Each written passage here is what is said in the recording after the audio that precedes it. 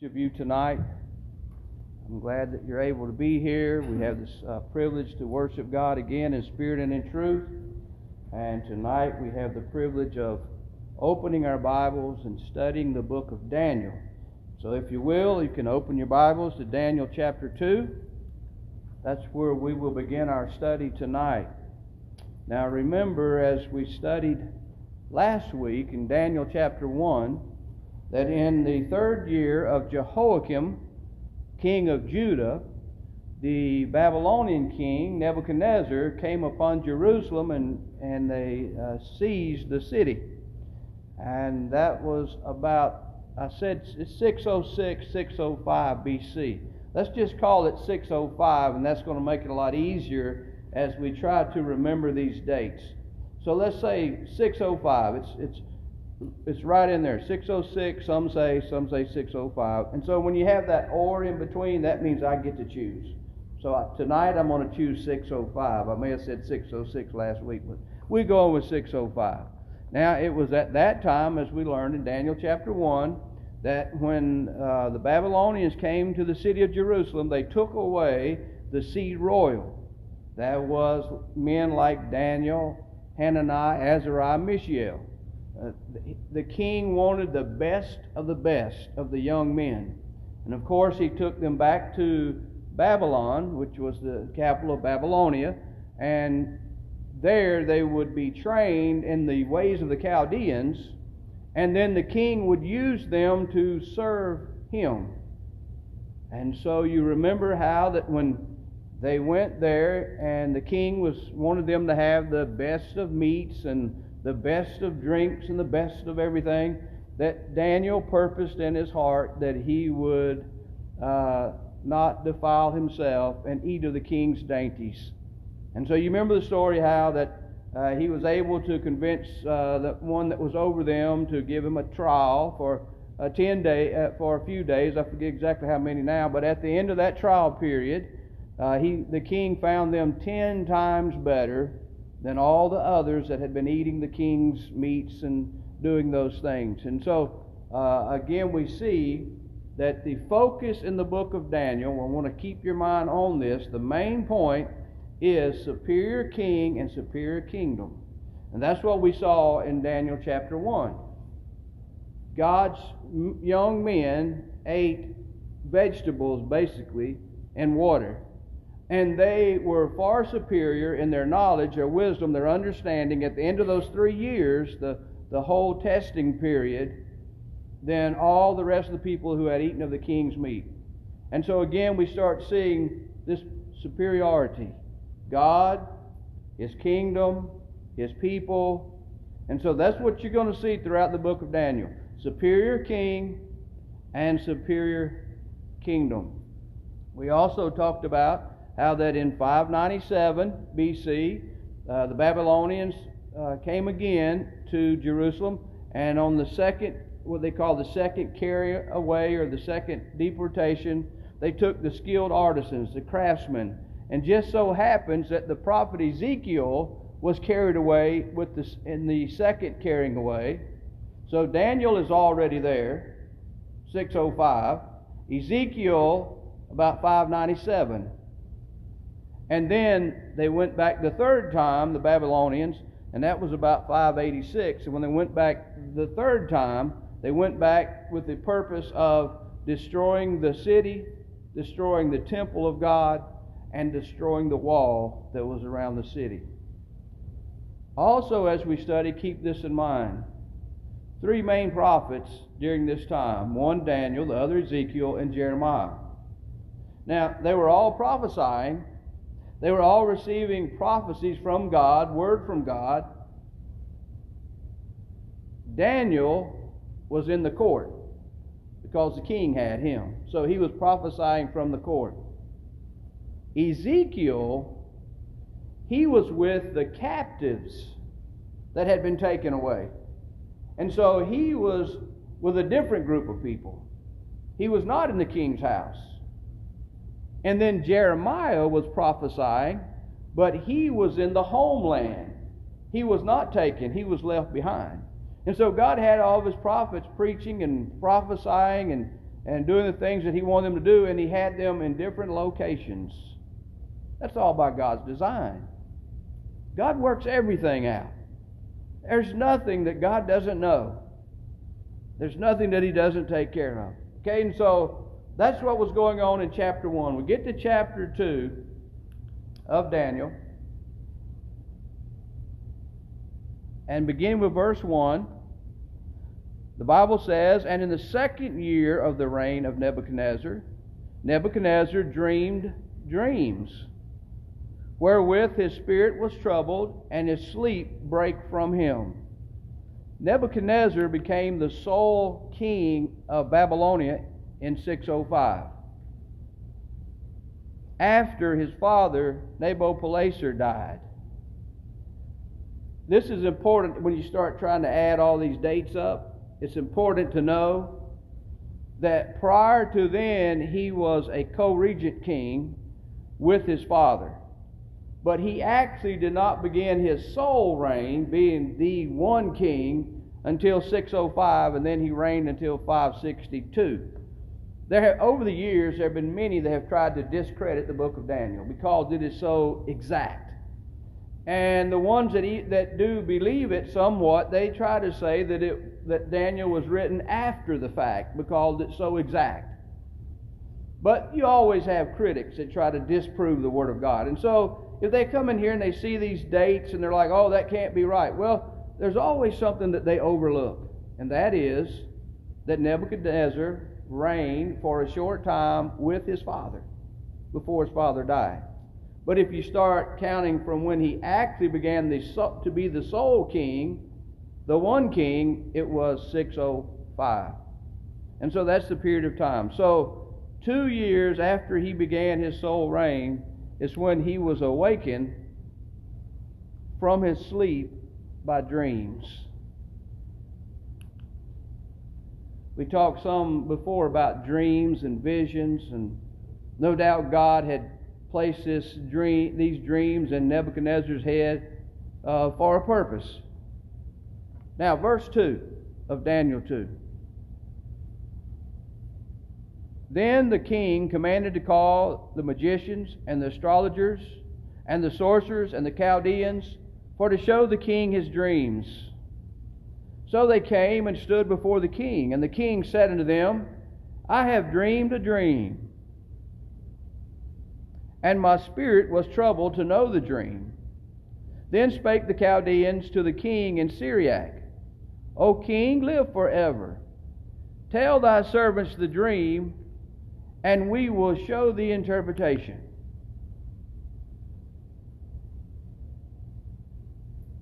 Well, this is not the first time that a king ever called for his wise men to interpret dreams or visions, things that he had seen. You remember over in Daniel chapter 5, we'll see this when we get there again, but in verse 7, there was another man that had another king, and actually he was a Babylonian king, Belshazzar. He was the king of Babylon. And you remember what he saw was the writing on the wall, the fingers of a man's hand. And he was so troubled that he began to shake, which you can understand why. Especially when you know what he was doing at that time with the vessels that came from the temple of God that Nebuchadnezzar had taken away to use and worship to his God. And here's this king, he's having a party with it, with those idols, and profaning them for sure. So King Belshazzar did this very same thing. Notice it says, the king cried aloud to bring in the astrologers, the Chaldeans, and the soothsayers. And the king spake and said to the wise men of Babylon, Whosoever shall read this writing and show me the interpretation thereof shall be clothed with scarlet, and have a chain of gold about his neck, and shall be the third ruler in the kingdom. And so that was really one of the purposes of having these so-called wise men, to be there when the king needed them to give him the information that he needed. Now, I took a little bit of time to go and research and see what all these different, the functions of these different groups of people were. And so actually in Brother Rex Turner Sr.'s book on the book of Daniel, he has defined these, and so I'm going to give you his definition. Magicians. He says, the magician sought by means of prescribed words and strange actions to influence people, whether kings or other authorities or audiences. In general, magicians had some crude knowledge of the laws of nature, which were not accessible to the people in general. And I guess that could still be true today. I see magicians on TV and they do things. They know something I don't know, because they make that look so real, and I know it's just an illusion. It's not really real, but they know some things I don't know, and so they could deceive me if I would let them. But I just don't believe any of it. You have people that read your palms and horoscopes and things like that. Astrologers. He says about these folks, he said, the enchanters, and I think the American Standard may say enchanters here instead of astrologers, consisted of a body of persons who sought to influence others by charms and other such mediums. They demonstrated their powers through the means of charming snakes, fowls, and other animals. I know there are certain places you can touch an animal and he'll play dead or go to sleep and things like that. I've seen men that quail hunt take a quail and stick his head under his wing and put him on the ground, and he'll just stay right there. He won't go anywhere. And of course, we know when we studied the Old Testament, even old Pharaoh, you remember he had his magicians and he had his astrologers, his enchanters, and you remember how that they would, when Moses threw down the rod, it turned into a serpent. Well, they threw down theirs and they had serpents. So, but theirs was not miraculous. There was something there. I've heard people, I've read studies where they said that you can do something with a snake and he'll just freeze like a rod, be stiff. And so it's those kind of things that were being used by these men to deceive people. Sorcerers. The sorcerers made a practice of consulting the mysterious, whether animal, human, divine, in order to determine a future course of action. I think there's people like that today that basically make decisions on how the wind's blowing, or what they think animal says or something. The Chaldeans. The Chaldeans taught in the Babylonian temple school. They consisted of those who had learning in the fields of astronomy, also mathematics, and the associated theories of astrology and divination. And so that's what Rex Turner says about each of these. Gives you some idea. I know what God says about them all. In Deuteronomy chapter 18, verse 9 through 12, he says, when thou art come into the land that the Lord, Moses is actually writing this, but it's God's word, which the Lord thy God giveth thee, thou shalt not learn to do after the abominations of those nations. There shall not be found among you any one that maketh his son or his daughter to pass through the fire, or that useth divination, or observers of time, or an enchanter, or a witch, or a charmer, or a consulter of familiar spirits, or a wizard, or a necromancer. For all that do these things are an abomination unto the Lord. And because of these abominations, the Lord thy God doth drive them out from before thee. And so all these people that the king was consulting, trying to get his answers to what he dreamed and what the dream meant, all of those people were actually abominations unto God. God was not pleased with any of those things that were taking place by them. Now, the Chaldeans spoke in Syriac. Syriac is Aramaic. It's actually the language that the Syrians spoke. Not Assyrians, but the people of Syria. spoke Syriac. And in the book of Daniel, starting with Daniel chapter 2, verse 4, all the way through Daniel 7, verse 26, the events are recorded in Aramaic language. Of course, you can imagine what people would try to do with that want to discredit Daniel and the book of Daniel, but they can't do anything with it. You see, that is also known as the court language. So those in the court would speak Syriac, the court language. Now in Daniel chapter 2, verse 5, the king answered and said to the Chaldeans, "The thing is gone from me. If you will not make known unto me the dream, with the interpretation thereof, ye shall be cut in pieces, and your houses shall be a dunghill. But if ye show the dream and the interpretation thereof, ye shall receive of me gifts and rewards and great honor. Therefore show me the dream and the interpretation thereof." So the Chaldeans asked the king to tell them his dream. And he told them that he could not remember it.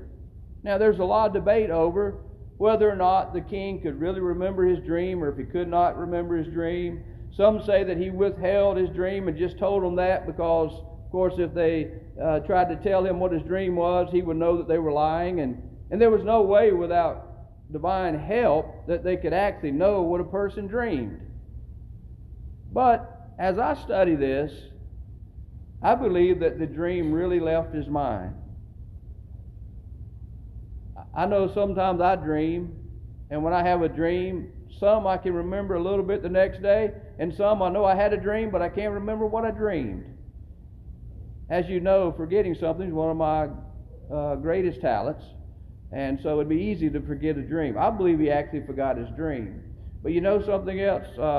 If you forget a dream, when you start hearing, you forget a thing, a person's name or something that happened, someone kind of jogs your memory, it comes back to you. All right, so I believe he actually forgot his dream. He didn't remember it. The king was so anxious to remember his dream and to know its meaning that he even threatened to cut the wise men up into pieces. This king was a ruthless fellow. He had some good qualities, but he meant business. And we'll see that as we continue to study him. He was a very serious type person, and he would do what he promised to do. And so he threatened to cut them up into pieces and to make their houses into really a garbage dump.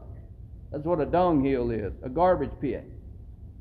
He also promised, though, to bless them if they showed him his dream and its meaning. And so it's like, I'm going to punish you, I'm going to destroy you if you don't show it to me. But if you do, I'm going to bless you for it. Now keep in mind the main point of this amazing book. Superior king, superior kingdom.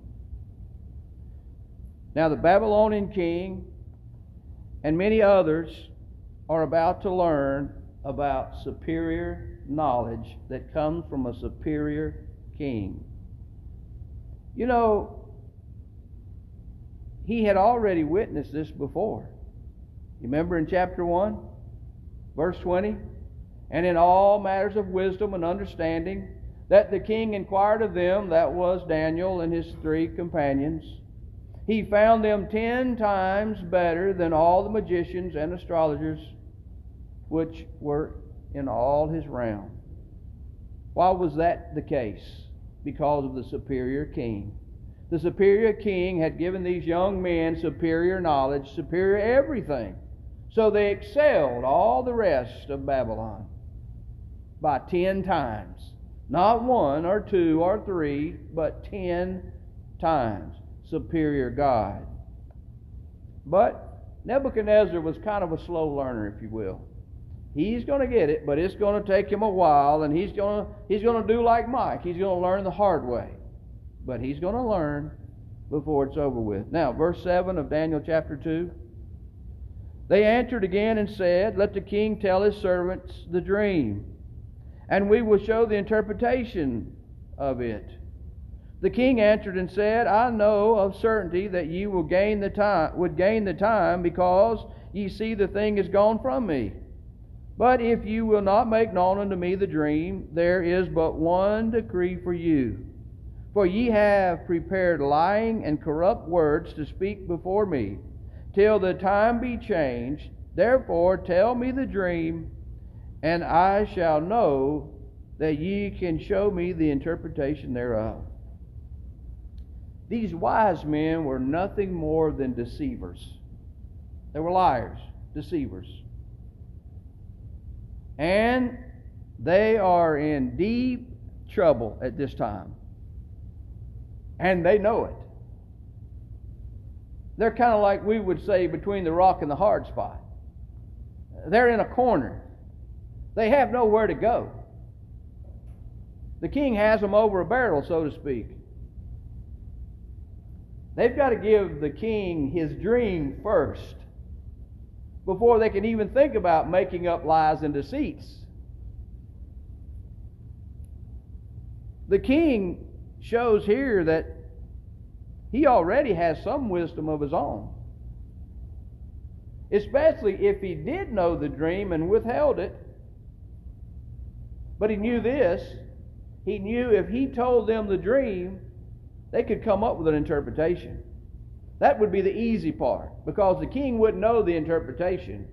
He would only know the dream. The king actually called this one exactly right.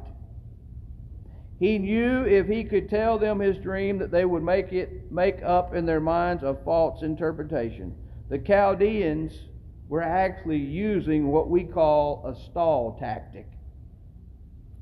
You see, he says in these verses, till the time be changed. In other words, they were just stalling and stalling and stalling until the time be changed, or until the king would have something else on his mind and forget all about having had that dream. Men, you can learn a lesson right there. Sometimes you need to stall a little while and hope your wife forgets about something she told you to do that you hadn't got done yet. Chances are she won't forget, and she will remind you. But you see what they're doing? They're just trying to stall. They're hoping that, this matter, it's a big matter right now. It's a big thing with the king. But the longer we can put this off and not actually try to take a stab at giving him what his dream is and really messing up, if we can stretch this out, who knows what's going to happen in the next week or day or even in the next few hours. That could be more important than the king's dream and take precedent over the dream, and then they might get off the hook. But it's not going to happen that way. The king did not fall for it. He knew if they started telling him his dream, that it would come back to his mind, and then he would have confidence in their interpretation that they would give. Verse 10 of Daniel 2. The Chaldeans answered before the king and said, there is not a man upon the earth that can show the king's matter. Therefore there is no king, lord, nor ruler that asks such things at any magician or astrologer or Chaldean. And it is a rare thing that the king requireth, and there is none other that can show it before the king except the gods, whose dwelling is not with flesh. It's getting pretty hot in the kitchen, as we would say. They've got a king and he is about to lose it. You remember what happened when Meshach, Shadrach, and Abednego wouldn't bow down to the image? We'll see that in chapter 3. This king became, the Bible says, furious. You could see the expression on his face change. He meant business. He'd had enough. Well, he's had enough with these guys. He's already told them what he's going to do to them if they don't tell him what his dream is and give the interpretation. And they're just stalling, and now they're saying, King, listen, you're asking too much of us. We will see that the Chaldeans were wrong, because there was a man that could show the king's matter. Daniel will be able to because Daniel's God will reveal it to him. You remember in Daniel chapter 5 again, verse 11 and 12, where the king Belshazzar saw the writing on the wall? Remember what was said about Daniel? And they refer back to Daniel chapter 2. What's happening right here? It says in verse 11 of Daniel 5, "There is a man in thy kingdom, in whom is the spirit of the holy gods. And in the days of thy father, light and understanding and wisdom, like the wisdom of the gods, was found in him. Whom the king Nebuchadnezzar, thy father, the king, I say thy father, made master of the magicians and astrologers, Chaldeans and soothsayers. For as much as an excellent spirit and knowledge and understanding, interpreting of dreams, and showing of hard sentences, and dissolving of doubts, were found in the same Daniel, whom the king named Belteshazzar. Now let Daniel be called, and he will show the interpretation." Here we find that God, later on in time, when this other king has a dream, they still are talking about what the God of Daniel did for Daniel back in Daniel chapter 2, when he saved his own life by the help of God, and all the wise men by being able to answer the king and give him his dream. So these men that the king has called before him, that he has on the hot seat, they have made their living off the king, claiming, a lie really, claiming to have powers that they did not have. They were deceivers that bewitched the people, even including the king. Makes me think of somebody over in Acts chapter 8 we study about from time to time. Verse 9 beginning, "But there was a certain man called Simon, which before times in the same city used sorcery," that's in Samaria, "and bewitched the people of Samaria, giving out that himself was some great one, to whom they all gave heed from the least to the greatest, saying, This man is the great power of God." He had fooled the city.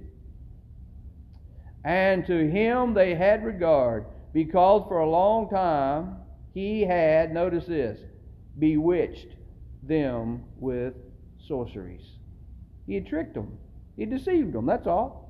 He didn't have any supernatural powers at all. That's why when he saw Philip performing miracles, the true power of God, he was converted to Christ.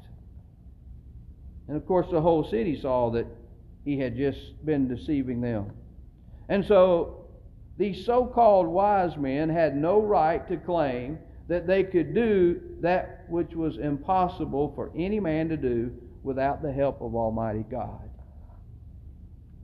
Now verse 12, Daniel 2. "For this cause the king was angry and very furious, and commanded to destroy all the wise men of Babylon." He'd had it. He was through with them. "And the decree went forth that the wise men should be slain, and they sought Daniel and his fellows to be slain. Then Daniel answered with counsel and wisdom to Arioch, the captain of the king's guard, which was gone forth to slay the wise men of Babylon. And he answered and said to Arioch, the king's captain, Why is the decree so hasty from the king? Then Arioch made the thing known to Daniel. Then Daniel went in and desired of the king that he would give him time, that he should show the king the interpretation. The king had a right to be angry with these wise men that could not help him when he needed them to help him. Now Arioch, as the Bible says, is the captain of the king's guard. He's also known as the chief of the executioners, and known by some as the butcher man. You see what kind of guy we're talking about here. He's the man that the king says, You butcher them. You destroy them. And he's the captain of those that do that. When Arioch came for Daniel and his 3 companions to slay them with the other wise men, Daniel wisely wanted to know, hey, what's going on here? This, in my opinion, implies that Daniel, Meshach, Shadrach, and Abednego must not have been invited to the original meeting to reveal the king's dream and give the interpretation of it. Because it's like he doesn't know what's going on. He just knows he's fixing to be killed. And he doesn't know why. So he inquires. He wants to know, hey, what's going on here? Daniel demonstrated his faith when he asked the king for some time to get the interpretation of the king's dream. Just think about it. The king has already been riled up. He's called in all these Babylonians and all these wise men, and they're just stalling. They're giving him the runaround. They know they can't give the king what the king's asking. The king's threatening. The king's asked them again. They try to make excuses. They try to say he's asking too much. And by this time, the king's had enough. He says, just wipe them all out. Now Daniel says to the king, will you give me some time? Can you imagine? This king is on fire. And Daniel says, can you give me a little time? Well, you know, Daniel had great respect of the king and all others because he was a man that deserved respect by the way he lived.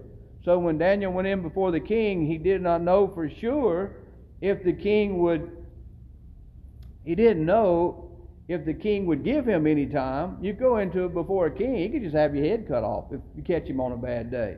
Kings could do that back then. But he also didn't know for sure if God would give him the information that the king desired. But what I see in this is a man full of faith. Daniel could see in his mind God giving him the king's dream and the interpretation of the dream before it ever happened. You remember, faith, Hebrews 11:1, is the substance of things hoped for, the evidence of things not seen. What faith allows a person to do is see the unseen. So here is Daniel with this great courage. He goes before this king who is extremely angry, and he says, will you please give me a little bit of time, and I will give you your dream and the interpretation thereof, not knowing whether or not God was going to give it to him, but he could see by faith God giving him the king's dream. Daniel, like Noah, like Abraham, by faith could see the unseen. Hebrews 11:7. By faith, Noah, being warned of God of things not seen as yet, they'd never seen rain, they'd never seen a flood, moved with fear, prepared an ark to the saving of his house, by the which he condemned the world and became heir of the righteousness which is by faith. When God told Noah it was going to flood, build an ark, he got busy building the ark. He could see the flood come before he ever saw any rain. That's what faith will do for you. We've got to walk by faith and not by sight. In Hebrews 11, verse 17 and also 19, you know the story about Abraham and Isaac. By faith, Abraham, when he was tried, offered up Isaac.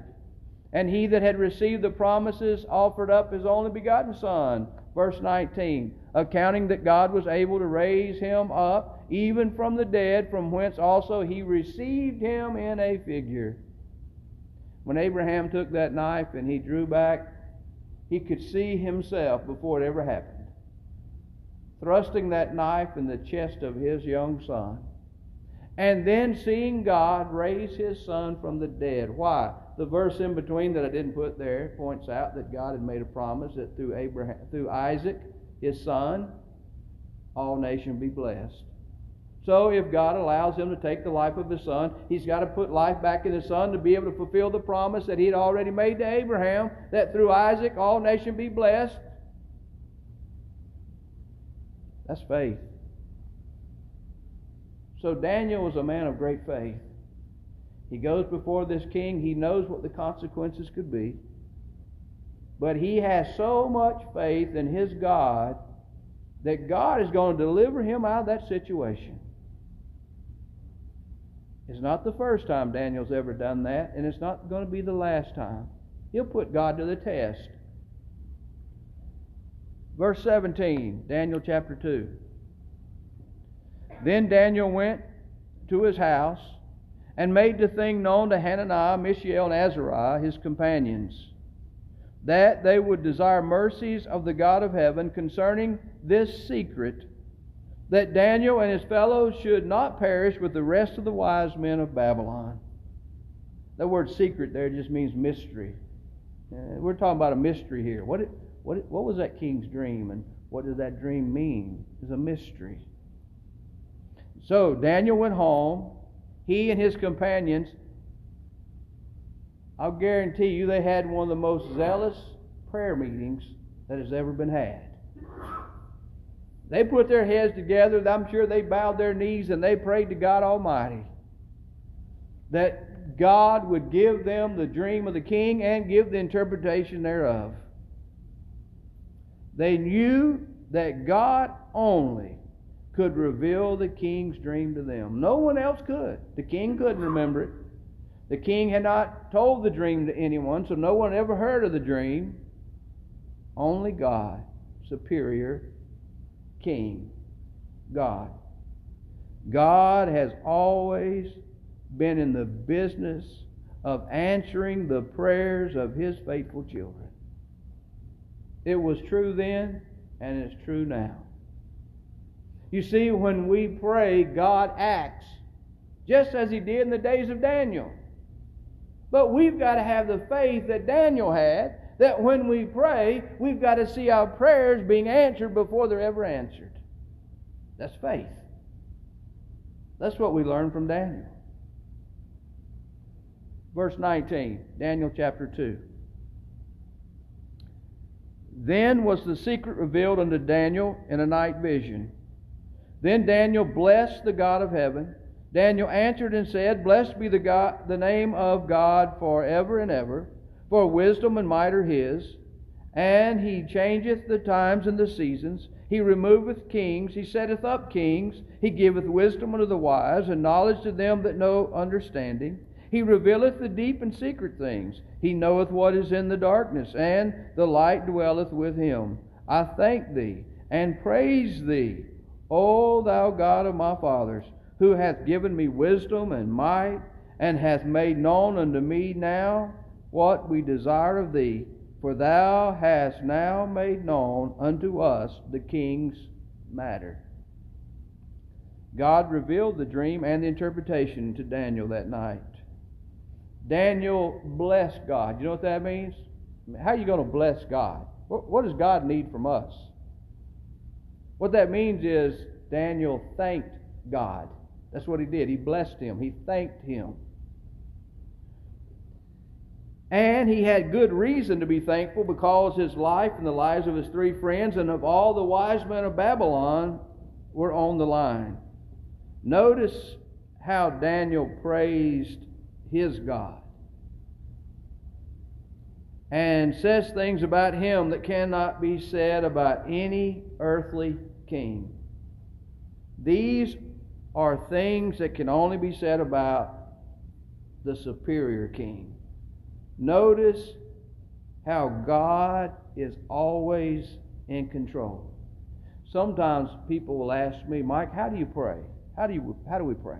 And I've told you this several times. I just use a basic little short outline, and I see it right here in Daniel's prayer. You see, what does Daniel do? He praises God, he thanks God, and he makes his request known to God. That really makes up a prayer. Verse 24. Therefore Daniel went in unto Arioch, whom the king had ordained to destroy the wise men of Babylon.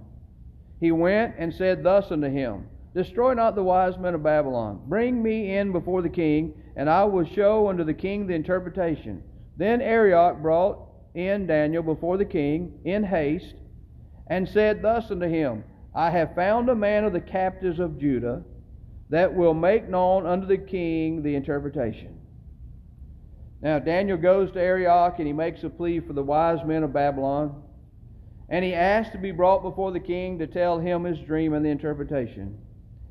It's interesting that Daniel was concerned, to me, for the lives of the astrologers, the magicians, and the soothsayers. Why was he concerned about them? They were not concerned about him. They didn't care about Daniel. And they didn't care about Daniel's God. Why didn't Daniel just say, well, save me and my 3 friends and just go ahead and destroy the rest of these folks? They're wicked, sinful people. They're abominations unto God in the first place. You see his compassion for the lost? He cared for them. Friend or foe, he cared for them. And he wanted their lives to be spared as well.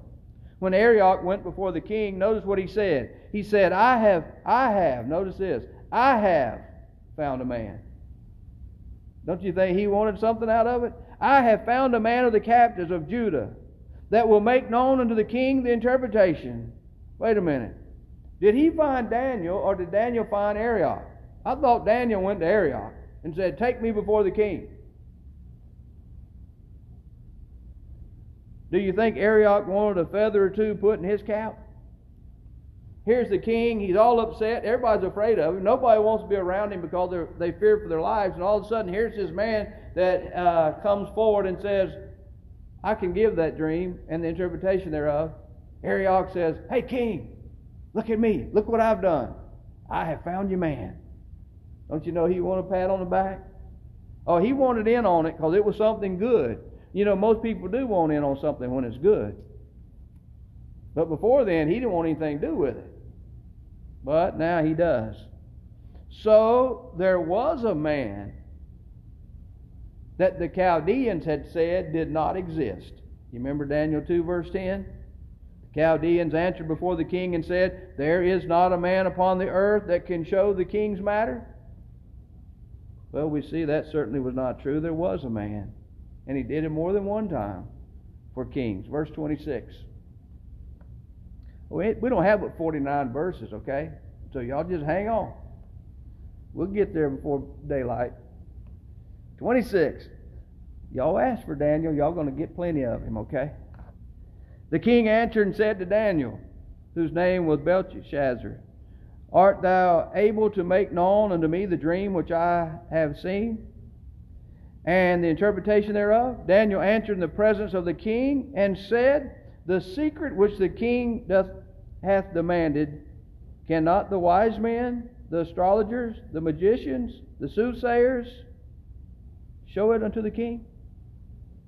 It's like Daniel's fixing to make a point. He's going to make it loud and clear.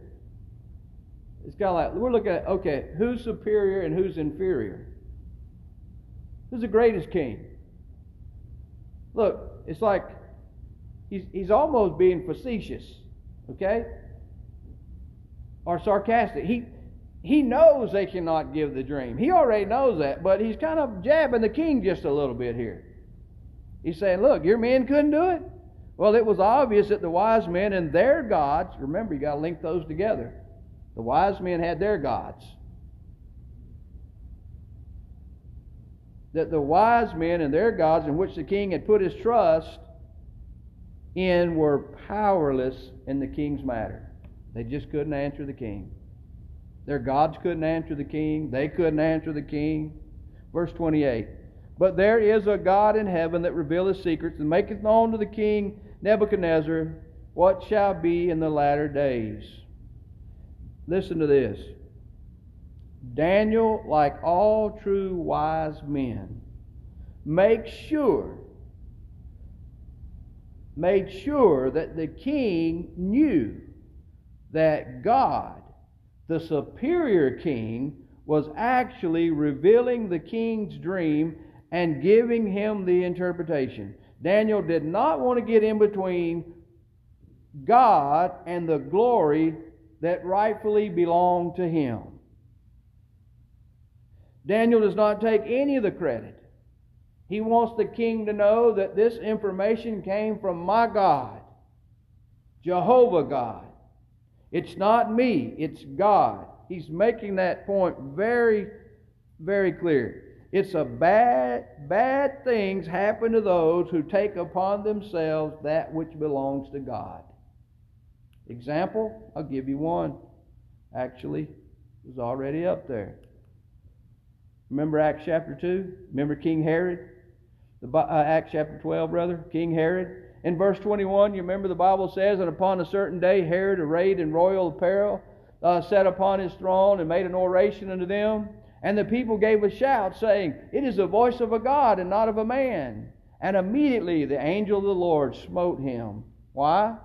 Because he gave not God the glory. Folks, you don't want to ever come between God and what's rightfully His. Praise God for the things that we're able to accomplish through Him. But without God, we are just as powerless as the wise men of Babylon. And so was Daniel. Daniel knew that the power was of God, not of himself, and he wanted the king to know that. He's trying to make sure that God receives the glory and not man. Nebuchadnezzar's dream was primarily about what was going to happen in the latter days. That's what he said. Which refers to the Christian age. Just like Isaiah 2:2. It shall come to pass in the last days, latter times, Christian age, that the mountain of the Lord's house shall be established in the top of the mountain and shall be exalted above the hills, and all nations shall flow into it. What's he talking about there? 1 Timothy chapter 3, verse 15. Paul said to Timothy, But if I tarry long, that thou mayest know how thou ought to behave thyself in the house of God, which is the church of the living God. What is the house of God that will be established in the last days? This is the church of Christ. Latter times, last days, last dispensation. Same thing with Joel 2, verse 28, where Joel said, And it shall come to pass afterward, watch this, that I will pour out of my Spirit upon all flesh. Your sons and your daughters shall prophesy. Your old men shall dream dreams. Your young men shall see visions. In Acts chapter 2, on the day of Pentecost, Peter quotes Joel. And he says, but this, in Acts 2, verse 16 and 17, but this is that which was spoken by the prophet Joel. What? And it shall come to pass in the last days. Joel said afterward. Peter says the last days. Last dispensation of time. What's going to happen? God, saith God, I will pour out my Spirit upon all flesh. Your sons and your daughters shall prophesy. Your young men shall see visions. Your old men shall dream dreams. Then he goes on with that. It's the establishment of the church. The power of the Holy Ghost that came on the day of Pentecost. Acts chapter 2, in the last days. So this dream that he dreams is primarily about things that are going to happen in the last days, the latter times, as we find in Scripture.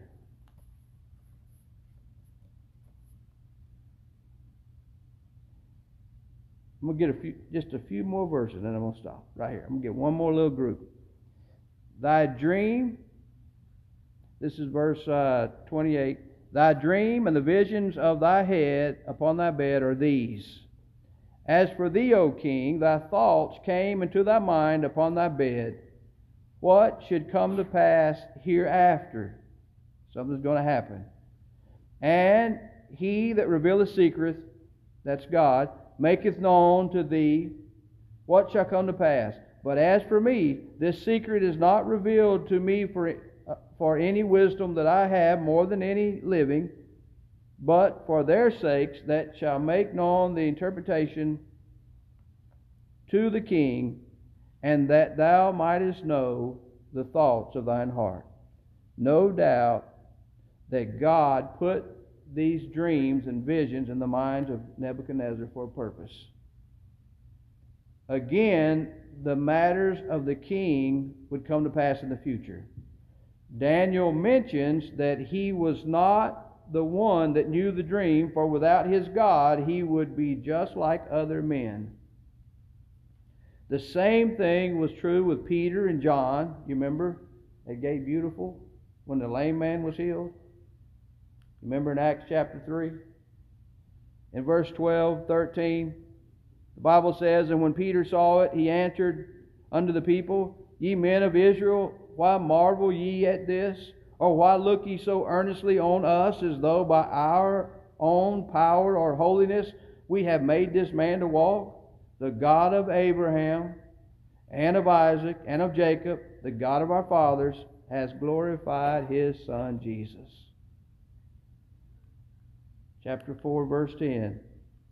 "Be it known unto you all and to all the people of Israel, that by the name of Jesus Christ of Nazareth, whom ye crucified, whom God raised from the dead, even by Him doth this man stand here before you whole."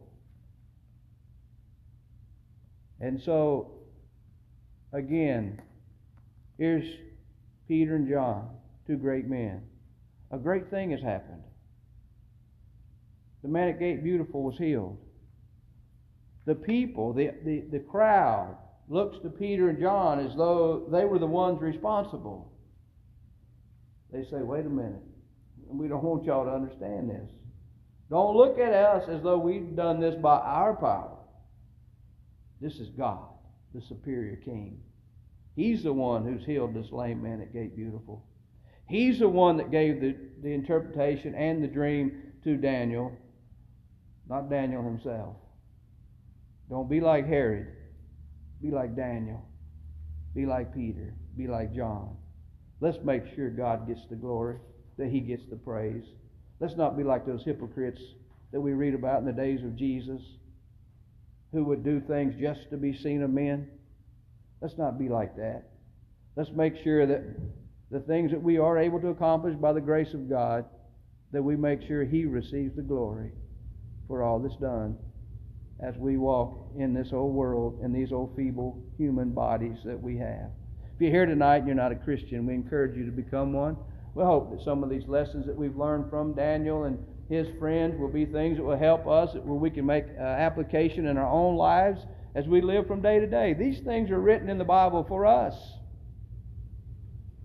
and we need to put them into practice. We need to walk like Daniel walked. We need to talk like Daniel talked. We need to have the faith that Daniel, Hananiah, Azariah, Mishael had. Not fear the kings of this old world. Not fear the people of the land. Fear God and keep His commandments. For this is the whole duty of man. As long as you're with God, you're on the winning side. Choose you this day whom you will serve. Whether the gods which your fathers served that are on the other side of the flood, or the God of the Amorites in whose land you dwell. Joshua said, "As for me and my house, we will serve the Lord." He is the superior King. There's none other like Him. And you know what? We have the privilege of being in His kingdom and being servants of His, to be able to serve Him to the best of our abilities. And He'll be there with us and for us and help us and take care of us and bless us. If you're here and you're not a Christian, won't you become one tonight by hearing the Word of God, believing with all your heart Jesus Christ is the Son of God, repent of all your sins, confess Him before men, and to be the Son of God, be baptized for the remission of your sins, Acts 2:38. Be faithful unto death, Revelation 2:10, and heaven will be your home. If you need to respond, won't you come as together we stand and sing.